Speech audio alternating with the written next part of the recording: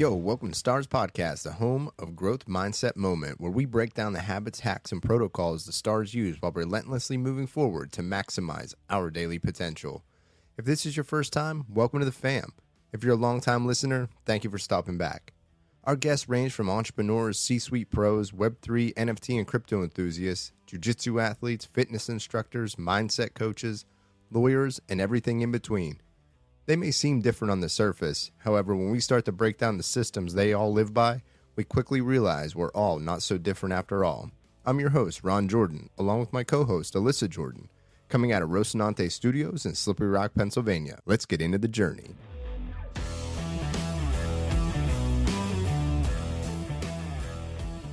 Today we have Angela Rose coming onto the show. She's a program director for Mental Health Action Day with MTV. Here's the thing, save the date. Thursday, May 18th, it's Mental Health Action Day. She's a dual certified mental health first aid, adults and youth, been teaching through the lens of being in the music community and trained teams from Universal Music Group, 1824, Beggars Group, and almost 100 individual music community members, and now bringing the evidence-based certificate to Web3. Currently building Hope with Facts. The website's still being constructed. However, you can go check it out at hopewithfacts.com. Other things that she's into, music industry, entrepreneurship at CU Denver. Please join me in welcoming Angela Rose to the show. Angela, thank you so much for joining us. Thank you so much for having me. I'm excited to be here. Yeah, absolutely.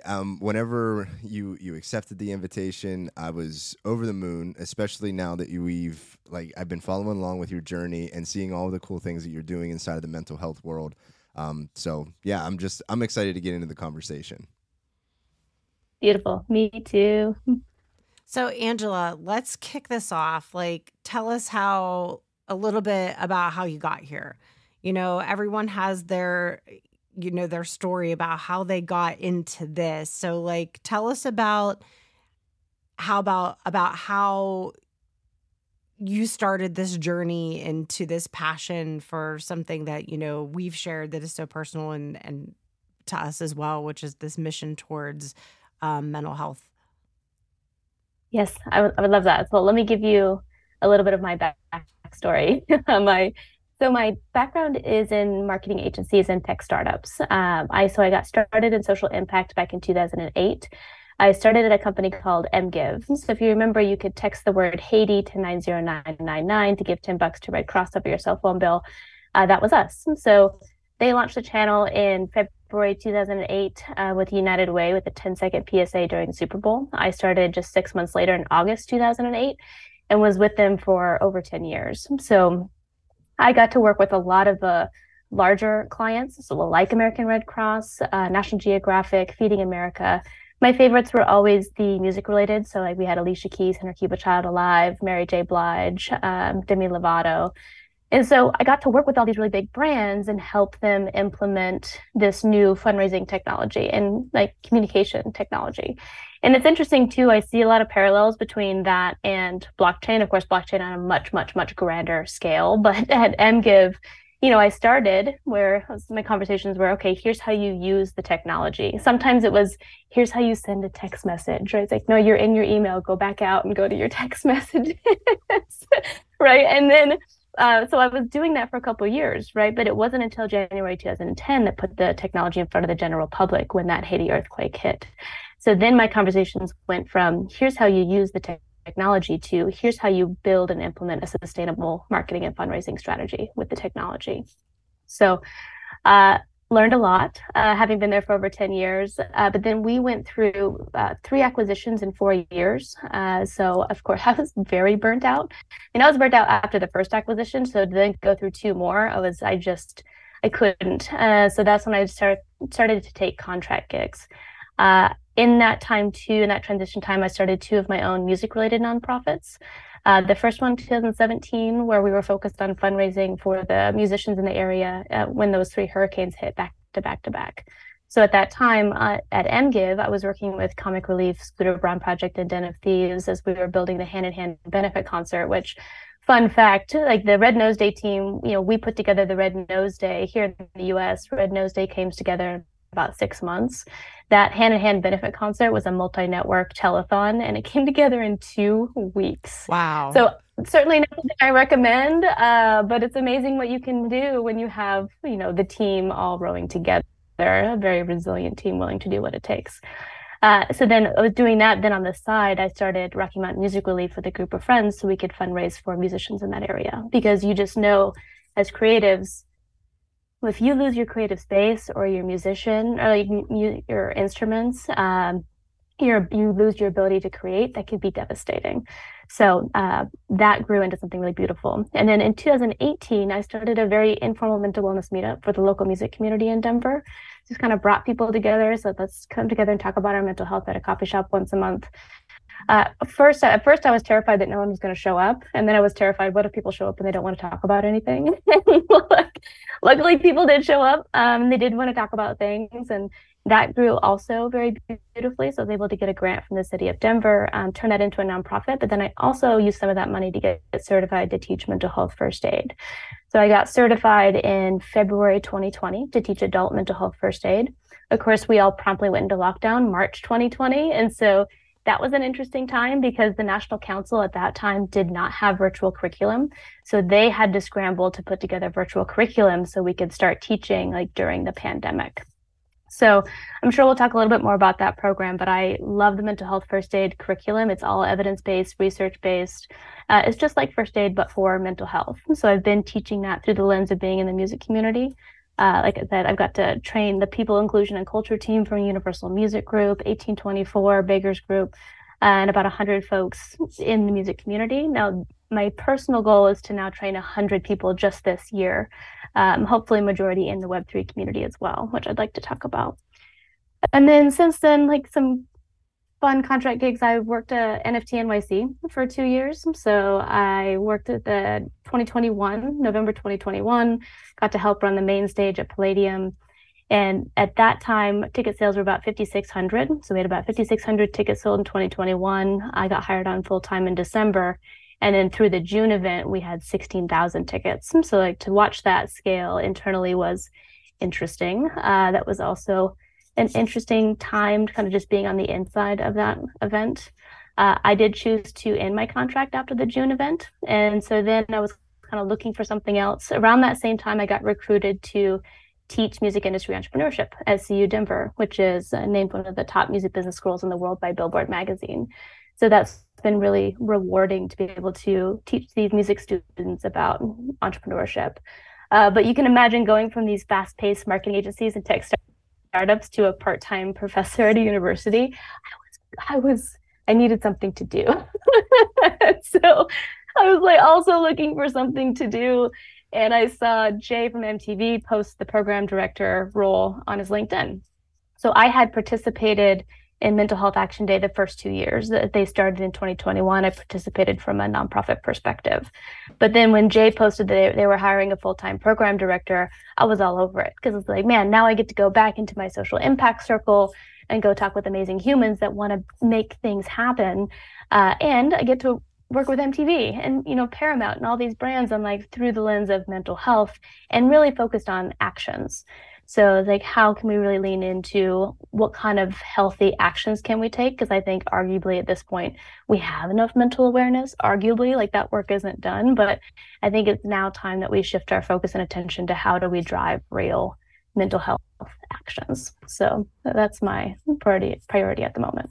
I think that that's such an important message just to start with where you last let off. And I'm sure we'll work our way backwards because you have so much that I wrote like stuff down. Ron's over there writing stuff down. We talk mental health awareness. Everybody knows that there's mental health out there now. I think that you're right. Like the messaging's out there. We're aware. But there's just not necessarily a lot of practical ways that we're dealing with stigma. We're not dealing really in practical ways about access to care, what that looks like. It's still very expensive to really receive good mental health treatment or just, you can go out and you can find resources. There's 50,000 places to go look for, self-diagnosis or like lines to help you through, but really executing on that in a really meaningful way for people who not people who are just in crisis. crisis is obviously really, really instrumental in helping address mental health issues. And there's lots of execution that needs to be done better in that area too. But ongoing mental health treatment when you're not in crisis, I think executing on that is just so wildly underrated, because those are the things that help keep people from ending up in crisis. And when you don't have the right foundational tools in place, it becomes futile to the whole process. And all we're doing is crisis management all the time, and it becomes so unmanageable. So, yeah, I don't know. That's where I wanted to, I went with the most recent thing and went from there. So what are your ideas on execution as far as that goes, and, the work that needs to be done there? Well, yeah, one, I agree with you 1,000%. Just like, yes, we all know there's a professional shortage. And if we're always like battling crises, like that's not sustainable. And so how I describe it is kind of like you wake up and you're like slowly shaking a soda bottle, right? And it's like, especially for folks like me who experience anxiety, depression, social anxiety, it's like you kind of wake up and you're constantly shaking the soda bottle. And if you don't relieve some of that pressure, eventually it's going to implode, and you just don't know when. And so that's why I'm so passionate about getting the mental health first aid curriculum in front of folks, and so folks can get certified in it, because it's not like you take the certification and now you're a doctor, you're not a therapist, right? You're not a professional, quote unquote. However, you do have the tool set to, one, like properly recognize the signs and symptoms of a potential mental health unwellness, how to properly approach someone about that, which can kind of make or break how that conversation goes. How do you properly de-escalate the situation? Or how do you properly escalate to a professional when needed? And what is the right professional? And like, what do you do when someone's not ready to accept that kind of help or like have that conversation yet? So I realized, like, not until I took the curriculum did I realize that I was actually handling some situations completely wrong. And even though my intentions were like the best intentions that you could have, I just didn't have the tools. I didn't have the vocabulary. I didn't have the education. And so, again, that's why I'm passionate about the curriculum. That's why I'm also passionate about bringing it to Web3 too, because I see so many Twitter spaces and Discord channels that say mental health. And I can't tell you, like, there's been many times I've been in a Twitter space with mental health in the title, and someone comes in and they do express potential crises and signs and symptoms, right? They're like openly talking about suicidal ideation. And thank goodness I have the training to be able to de-escalate that. But I know this is happening in spaces where folks aren't properly trained, although, again, they have the best intentions. They just don't have the tools. So no, thank you for going over sort of what that certification and training looks like in that curriculum, because that was going to be my next question, is like, can you give me the TLDR and what that looks like? But I think you're absolutely right. And I even go back to my early career as a social worker. Like, I was fresh out of college and I went out to like help people, and I was doing in-home services, and I look back now at what I had done. So any of my previous clients are listening, I'm sorry. Because I had, like, they don't train you in college for how to really deal with how to truly help someone in a way that's productive and in line with standards. They just give you an education. And then when you go out into the world and you're trying to help people, all you have is whatever you were given when you were growing up in this education. And it's up to you to mishmash it together to come up with practical steps. And it's not as well intentioned as it is, like, to your point, it's not always effective, nor is it actually helpful.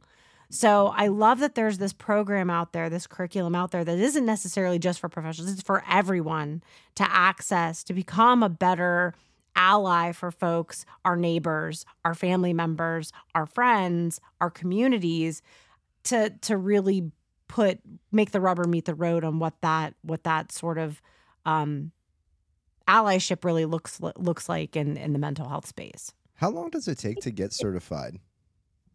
So it is 8 hours total. So there's 2 hours of pre-work that is done beforehand, and then you come and spend 6 hours with me. So I've pretty much only done it as a 6-hour one-day course.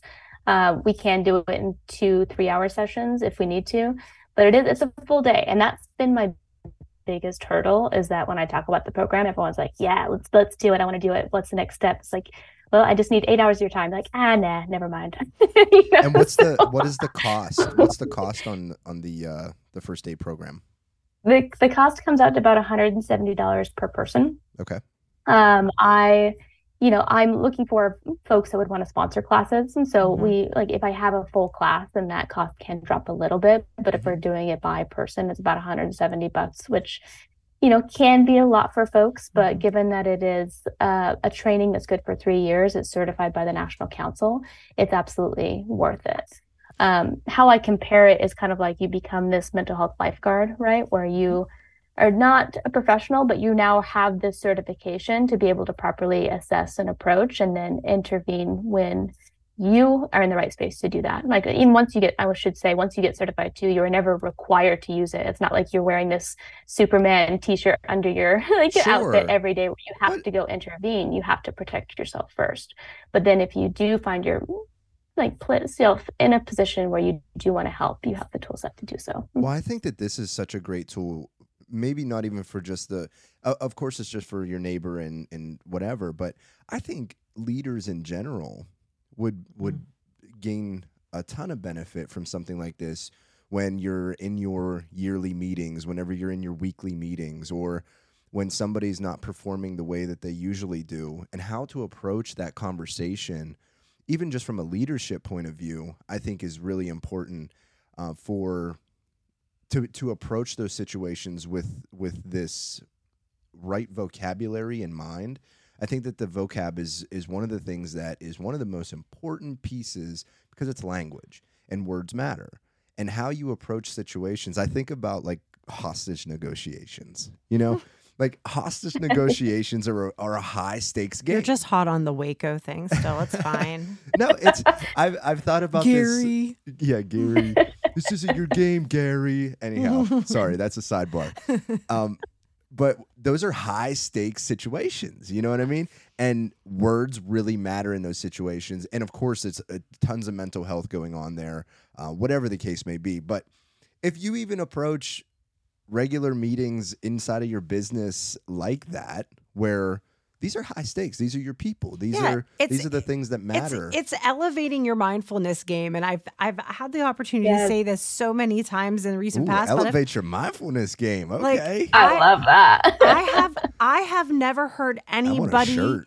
I have never heard anybody step back and regret being more mindful in a situation, specifically a difficult one. When has the last time so I was like, man, I wish that I had just not been so damn mindful. That would have went so much better. Like no one is saying that. I'm even thinking about, you're talking about, business side. I'm thinking about like all of these like TikTok videos with hashtag Karen in them.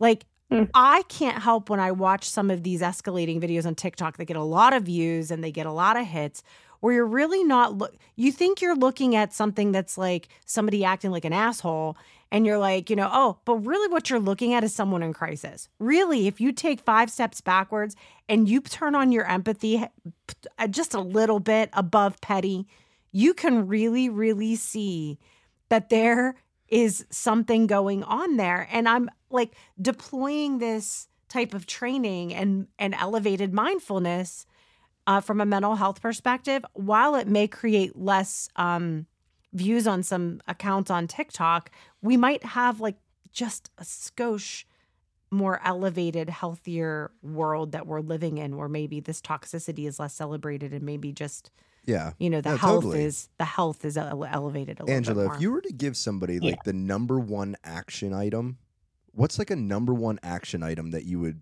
put into play if somebody was just like, just give me the TLDR? What's the number one thing I got to do? I think number one would be listen non-judgmentally. Listen non-judgmentally, and like it sounds really straightforward, but it does have to be practiced and it has to be done intentionally. And there's actually a whole section in the mental health first aid curriculum and how you actually listen non-judgmentally. And part of that too is like having the right follow-up questions. Like we live in a world too where we're so quick to jump to solutions and fixing and problem solving. And I certainly I am very bad about that, and I've been trying to get better.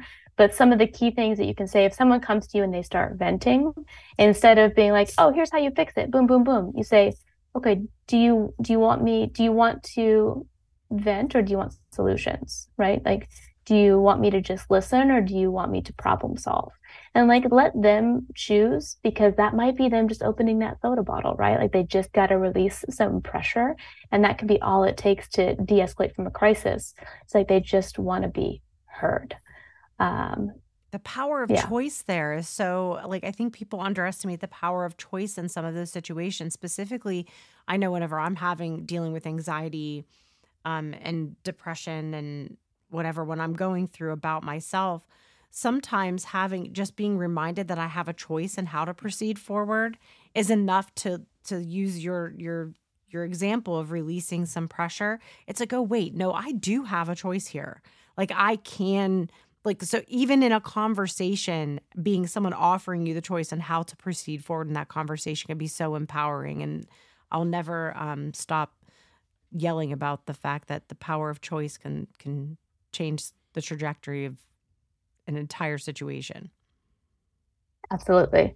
Well, I'll share an interesting story too. It's like, for me, when what I don't like these days is that everyone's like, "Oh, you just need to meditate. Just go Oh, meditate." And I problem, I have a through line here, but like, "Oh, go you just touch need to go grass. meditate." It's Just like, go touch yeah, grass. touch grass. When I first started meditating, I actually found it to be an incredibly stressful experience, right? It was not It's enjoyable very for me. It stressful if was you're very not Same. ready stressful. for it. And I said, why is everyone recommending this? Like, this is not calming at all. This is not helping me. Because of my anxiety and social anxiety, I was giving like space to all of these thoughts in my head. And like, all of these things were bubbling up that I maybe wasn't directly addressing, and it became very loud. And then I heard someone once say, and it stuck with me, is like, anxiety is like the conspiracy theories you tell yourself. So, it's just like, you give space to that. It's like, So so true. yeah, but then listen, what you said is like, now if I'm having a conversation with someone and they just give me a choice, like, I could take my power back that way. It's like, oh, I get to choose the next step. I am in control. It's just kind of that loving nudge, that you don't have to believe everything you think. One of the things that you're working on right now and moving up towards is this May 18th event with MTV. And I do want to get into what is this event? Tell us all about it. How did it start? And also, you just dropped some super big news. Your guest list is super star studded. So let us know about what's going on the 18th this month. Beautiful. Yes, thank you. So this is our third annual Mental Health Action Day. It's Thursday, May 18th. So save the date, mark your calendar. It's always the third Thursday of May. Um, the first 2 years, it started in 2021. So Task Force and MTV really came together. And this was 2021, like, 1 year into the pandemic. And they said, there's really no one leading the conversation on actions, right? Like, we have a lot of discussions about mental health. There's lots of awareness, but like, what are we doing about it? And so they launched Mental Health Action Day in 2021 with a couple hundred partners, and then it grew to over 1,000 in the second year in 2022. Now, the first 2 years, they were really focused on partner growth. Like, how do we get the right partners in place to build trust and credibility for this movement? And then for this third year, I'm super grateful and humbled that they've brought me on. So I'm the first full-time person that they've hired to really drive and manage the program. And so my focus this year is really leaning into those actions. And so, of course, we want as many partners as we can. You can sign up as a partner, whether you're a business organization, all-star human, go to mentalhealthactionday.org/partner or /join, excuse me, and you can join. mentalhealthactionday.org/join. And now I get to talk with all these really wonderful people and say, okay, what actions are we doing? And our whole goal is to shift the mental health culture from awareness to action. And what's been interesting is that sounds great, right? It's like, oh, great, let's just go ahead and flip that switch. Let's go ahead and shift it from awareness to action. So I have these conversations with people and I walk them through it, and they're like, yeah, let's do it. And then I get on the phone one-on-one and they're like, okay, we're just gonna like raise some awareness and post on social media. And it's like, well, that is a good start. But, in my most like polite voice and way, I try to be like, what are we doing for actions? Like, what are the actions that we're going to do? Like, what are you encouraging people to do for their mental health? So it's just been interesting, because when you come at it from a high level and you get everyone excited, but then you bring it down to the execution level, and it's just a little bit less clear. So I'm enjoying the process. We have some really amazing partners on board, and we are going to drive some great actions. So we just announced that we're hosting an event with Vice President Kamala Harris in California. So that's going to be incredibly exciting, and that is going to be a student-focused event. So if you're a student at CSUDH, you can enter a lottery to go, and it's all about youth mental health first aid. And so MTV is going to be bringing in some youth ambassadors just to talk about mental health from a youth perspective. I am excited about that because it's going to get a lot of attention. Hopefully, people will come on board. Last year, we were in the White House, and so we had the president and the first lady with Selena Gomez. And again, we brought these youth ambassadors to come in and talk about mental health from a youth perspective. Other brands, like we have YouTube. So I'm doing a creator briefing for YouTube creators on Monday, just to encourage people, if you're a YouTube creator, like go out and create content for this day on mental health actions. We have Snapchat, we have Reddit, like all the bigger brands down to smaller ones too. Those are just the ones off the top of my head. But yeah, I'm really curious to see what kind of actions are going to come out of this. It's like our goal is for folks to spend an hour either for yourself, your loved ones, or your community. And it was interesting when I first started soft pitching that 1 hour call to action. I had some people say, well, 1 hour is way too much. Nobody has an hour to give for their mental health. And then other people were like, 1 hour is not enough. We need more time. So if you can't find an hour on one day for mental health action, we have to reassess our entire societal construct. And this is why we need a day to remind us. Like if 1 hour is a problem, now the next time, sometimes things come up on the calendar, be like, why do we need to have that? That's why. Right there. That's why. Yeah, this is why. So it's like simple mental health actions. Like if you don't feel like you have an hour on a Thursday, then put your phone away for an hour. Like disconnect the news from the hour. Maybe you split that hour up over the day, right? So take 15 minutes in the morning, like take a 30-minute no screen lunch break, and then 15 minutes of reflection in the evening. There are ways that you can weave in these little mini breaks for yourself that can count as a mental health action. Schedule that appointment with a therapist. Just go for the hour. Well, I'm curious. Have the combo. Yeah, I'm curious if you do have. So just like we're well intended on having an action day, and I'm sure that there's some intertwining of the mental health first aid kit inside of this. Is there a list that people could choose from if they're literally just starting out on this mental health journey and their bottle is like they've shaken this sucker up forever and they're under some pressure and maybe trying to come up with these mental health pieces, maybe they don't have the awareness. Are you giving tools for folks to choose from? Yeah, I love that question. It's like, so a lot of our partners will have those resources. So I did start an internal Google Doc. It's because I had the same thought as you. Is like, I want to get outside of the mental health community circle, although I love them, they're my family. We need to get out of that circle so we don't become an echo chamber and reach the people that aren't thinking about taking a mental health action for themselves. So I started a list of actions. But really, my goal at Mental Health Action Day is to empower the partners, and then the partners go out and empower all the individual people. And so we have a number of partners that are going to be doing a lot of that. I could definitely see some content creation being done around that, because whenever you're looking at YouTube creators, Snapchat creators, even in Reddit form, where you can do videos, and then obviously the music piece of it. Music is just one of those things that I think we can all pretty much agree that speaks to us in a way that, maybe whenever your words don't sort of match it, that the beats and the vibrations that you get from music, there's something about it that really speaks to our mental health. And we talked about this last week, actually, like something about, weren't you talking about ADHD and the certain hertz or something binaural like that? Beats. Yeah, binaural beats. I had no idea about binaural beats. So I always and just like you said, whenever you're in this mental health space, you do hear a lot of the same terms, a lot of the same echo chamber-esque type stuff. And I think that's why sometimes people are they just go to the, oh, you just got to meditate thing, whenever there's a list of a bazillion things that you could do. And sometimes it's like paralysis by too many options. And that's why I was curious, like whenever you have these brand partners coming on, I think that's really an interesting way to tackle this, is like, because those brand partners have a community in and of themselves. And whenever you're co-branding like this and collaborating, they already know, like their community knows what to expect from them from a brand standpoint. And so as long as it kind of stays within that vein. And I'm curious, like whenever you are collaborating with bigger brands or even small brands, like what is the process like for you? Has it always been pretty smooth sailing? Because I know that you've gone from telethons to now running MTV's mental health, like that. It's crazy, like that jump. And there's obviously some years in there, but what has your journey been like in the collaboration aspect?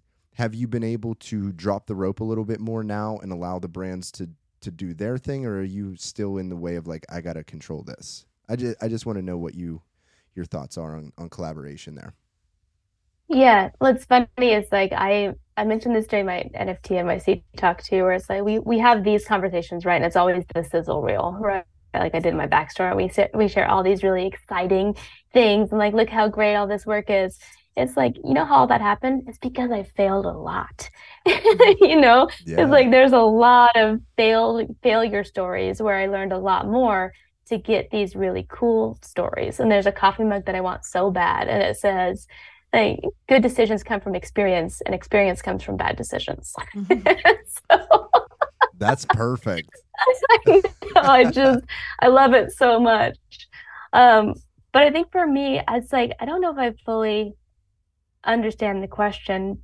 For me, my collaboration style has always been build a relationship and ask a ton of questions, and like be confident so people can feel like they can trust you. And luckily, I'm in a part of my career where because I've failed so much, I know how to navigate those conversations and build trust pretty quickly.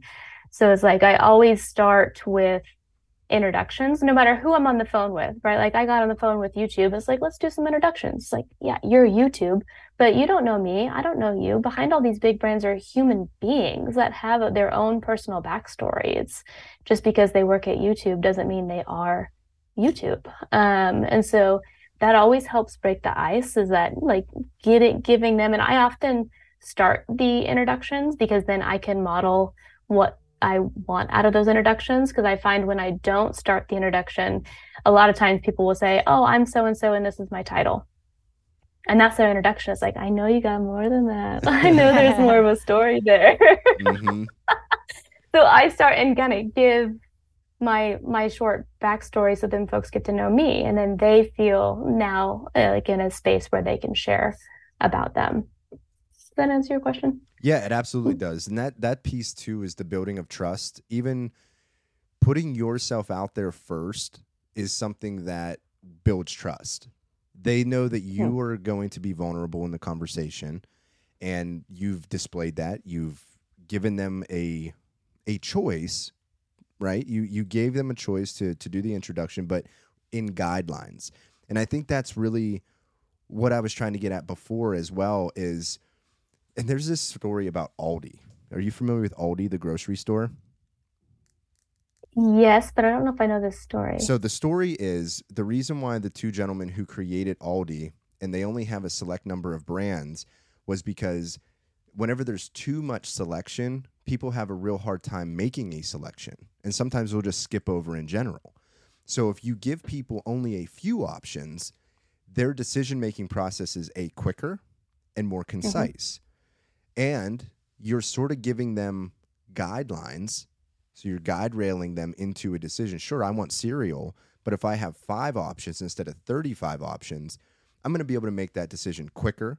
It's going to take up less mental space for me to make that decision, and then I can move on.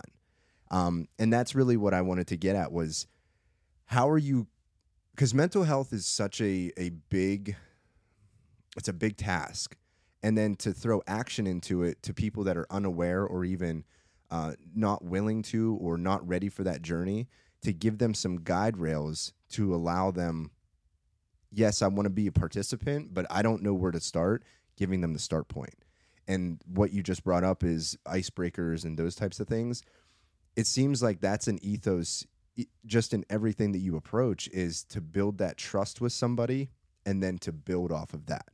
And that's a foundational piece in business and in life and relationships. And really that's what it all comes back to, is the relationship. Yeah. You know, it's yes to all of that. And what it reminds me of is when I was first getting out of college and I was looking for like my first job, right? It's like I'm not getting out of college. I need a job. And at the time I was working for a career consulting firm, and they said, you just need to go network. And I was like, what does that mean? So as an introvert myself, it's like the idea of going to these networking events was terrifying. And so I started going to networking events with a friend, but then I realized, well, we would just pod together and not talk to anyone else and meet anyone new. So it's like, well, that's not working. So I started forcing myself going to networking events alone, which again, like terrifying. Like I had to like pump myself up in the car, listen to some music. It's like, okay, I got to go talk to people. What I found was if you come to those networking events prepared with quality questions, one, like people love talking and they love to talk about themselves. And so it's like if you ask questions, you'll learn a lot. And then, but like be listening and have follow-up questions. And then they will eventually ask you questions and it leads to a really beautiful conversation. But it was very uncomfortable to kind of learn those skills. Just conversational skills in general is terrifying. Yeah. Like I'm literally just going to say hi to this person and then they're going to say hi back. And then what do we say? Yeah. You know, and I love that you said that you came prepared with questions. So you probably researched who was going to be there. And then you would bring specific questions for that specific person or that specific company, and you knew something about them. So those, again, guide rails. Yep, absolutely. There's a great book called Power Questions that I love too. It's an older book, but I love it. And to tie it back to mental health, it's like something that I started doing during the pandemic that I still use today too. It's been a very powerful tool, is that, you know, you go up to someone, hey, how are you? Good, great, fine. How are you? Good, great, fine. But then you immediately follow up as like, how are you really? And then stop talking. And I have got the most beautiful, authentic responses, because when you follow up and you actually stop talking then and give someone the space to share authentically, you really get to know how somebody is. And that's a really beautiful thing, especially when we're talking about mental health. It's like they may be like, I'm really struggling at home, or like I'm dealing with this thing. And it's like, again, I'm not here to fix it, but like you can share here, and you're like, it's a safe, brave space. I think that for this World Mental Health Action Day, I really think employers would be really in a great position to ask that follow-up question of their people that day and make it a part of their daily leadership or leadership check-in. But more than that, it would be really great to have employers also put into action to say, you know what, maybe you need to take an hour today to go take a break, to go do this, to, you know, go have lunch with your mom or your dad or your uncle or your friend or whoever, or, you know, your work bestie, your work wife, work husband, whoever, you know, your work partner, whoever. I that's something that just like in that just came to me, was like, wow, as leaders of organizations would be really gauging how their people are doing, not just in life, but also just from a mental health check-in perspective, if they just asked a follow-up question like that. And that's a great thing for, if any employers or leaders out there looking for something to do for Action Day, that's your action. Ask that question. Yeah, it's so simple, right? It's such a simple question. And two thoughts there. One, the going out and taking a break for lunch, it's like there's actually science behind that now, where I used to be that person who's like, oh, I'm too busy. I'm just too busy. I got to eat lunch at my desk. I'm just going to work through lunch. I'm not going to leave my desk. There's actually science now that shows the people that leave their desk and take a break and go have lunch are more productive the second half of the day. And when I read that, it was like, oh my gosh, it's like you think you're being more productive, but you're actually less productive if you don't take breaks. So take a break.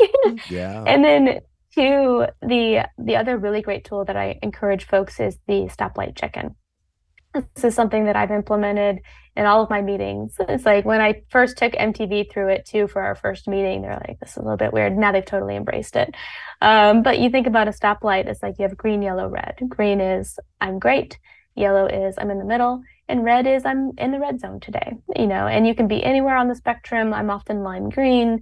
I've been burnt orange, but there's no judgment either. So I have to make that very clear. If someone is in the red, orange, yellow zone, there's no judgment in being in that zone. It's just a mindfulness check-in. It's like, where are you today?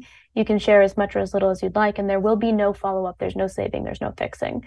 But to me, is like leading the call. Now I know, okay, if this person is in the red, orange, yellow zone and they are quieter or like they're snappier or maybe they respond in a way that I don't feel is normal for them. I know it's not personal. I know that they're just in the red zone today and that's okay, but it just brings awareness to the whole group. It's amazing how we never really grow out of the kindergartner needing of like, where are we today? Totally. It's so fitting. I think that we think that we're so grown and we don't need these check-ins, but my goodness, they're really important. They're helpful. And they're so helpful because whenever you do approach those conversations, you're like, oh, okay, I know you're red zone, but we got to talk about this. So I get it. I do want to I want to do like a hard shift and the Web3 space that we're all in, and what you have brought into this Web3 space and trying to bring the action items into there. What has been the journey into Web3 and NFTs, crypto in general? And then what are you doing from a personal side inside of Web3? Beautiful. Thanks. So my blockchain journey started in 2018. So I was like just coming out of MGIV at the time, and I was kind of exploring new things. There was a meetup in Denver called Blockchain for Sustainable Development. And so it was all about the global goals, the sustainable development goals, and like how blockchain could help address those global goals. So I was all over it. I loved it. I went to the first one. I brought my boyfriend at the time. I loved the content. My boyfriend just played on his phone the whole time. I was like, well, I'm not going to bring you to these meetups if you're just going to play on your phone, play games on your phone the whole time. So I kept going. I stopped inviting him and I kept going. Turns out like I fell in love with the blockchain technology. Also fell in love with the host of the meetup. I just married him in September. And so it's a whole story. Congratulations. So thank you. Thanks it's for been a playing wonderful on your journey. phone, buddy. Yep. So yeah, I came through the lens of social impact, which is very much me. And I didn't really get started in NFTs till 2021. I was in Clubhouse, like kind of lurking in all the Clubhouse rooms. But it's funny too. And then we shifted over to Twitter Spaces, and it's like I would always hear these conversations, like, "Oh, all the wonderful friends I've made in a community." It's like, well, come on, I'm not making any friends. And it's like I did some reflection. I was like, well, you're not talking to anybody. It's like that was my introvert showing, right? It's like I'm going to all these rooms. I'm like learning a lot from the conversations, but I'm not engaging. And so things really changed when I started getting up on the Clubhouse rooms. That's how I met Peter Schwing. He's the one that invited Peter me to come Schwing. help. Yeah, Schwing. But no, He's the one that invited me to come. I have to digress. I love Peter. So if anyone's not out there following Peter and you don't have his coin, like you need to ask him about it. But I digress. Yes, you need it. He's an amazing human. So like I started joining him up on his stage in Clubhouse. We became friends. He invited me to come help him run the stage at NFT NYC. And like that's how that journey started, right? Just because I started getting up on stage talking about weekly music topics, right? And then so I've been involved in a lot of communities, luckily, because my husband has been so in it. He's like got me into all the right communities, right? I'll use air quotes. But I love the community aspect. And I know we're running out of time, so there's not a lot to talk about like where the market is at right now. But for me, it's like it's always been about the community. And when people talk to me about it, it's like, why are you still in it? It's like because I get to hang out with really cool humans doing really cool things. I think at this point now, I am like quietly building something that will include mental health first aid. It's going to be called Hope with Facts. So if anyone's listening to this, you can get a sneak peek of the website, thehopewithfacts.com.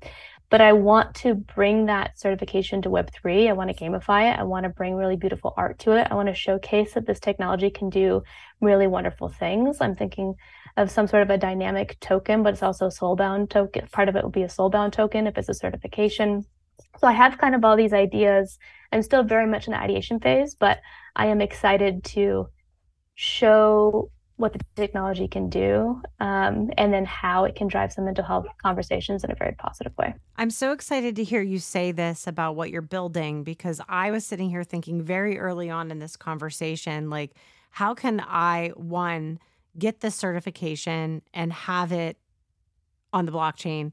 Two, how can I sponsor other people as well to participate in this and make sure they have access to it for someone who maybe can't afford to get a token or pay for the certification itself. So the fact that you're bringing like these two worlds together that I love so much, which is this bringing practical execution and productive execution to helping address mental health and training and Web3 all into the same thing is a really beautiful thing. So I will be following along very closely. Well, and I'd like to understand too, just for those of you who are listening who aren't familiar with the NFT space at all, or you're brand new into it and you've learned a little bit, help us understand why soulbound tokens are the choice here for on-chain certifications.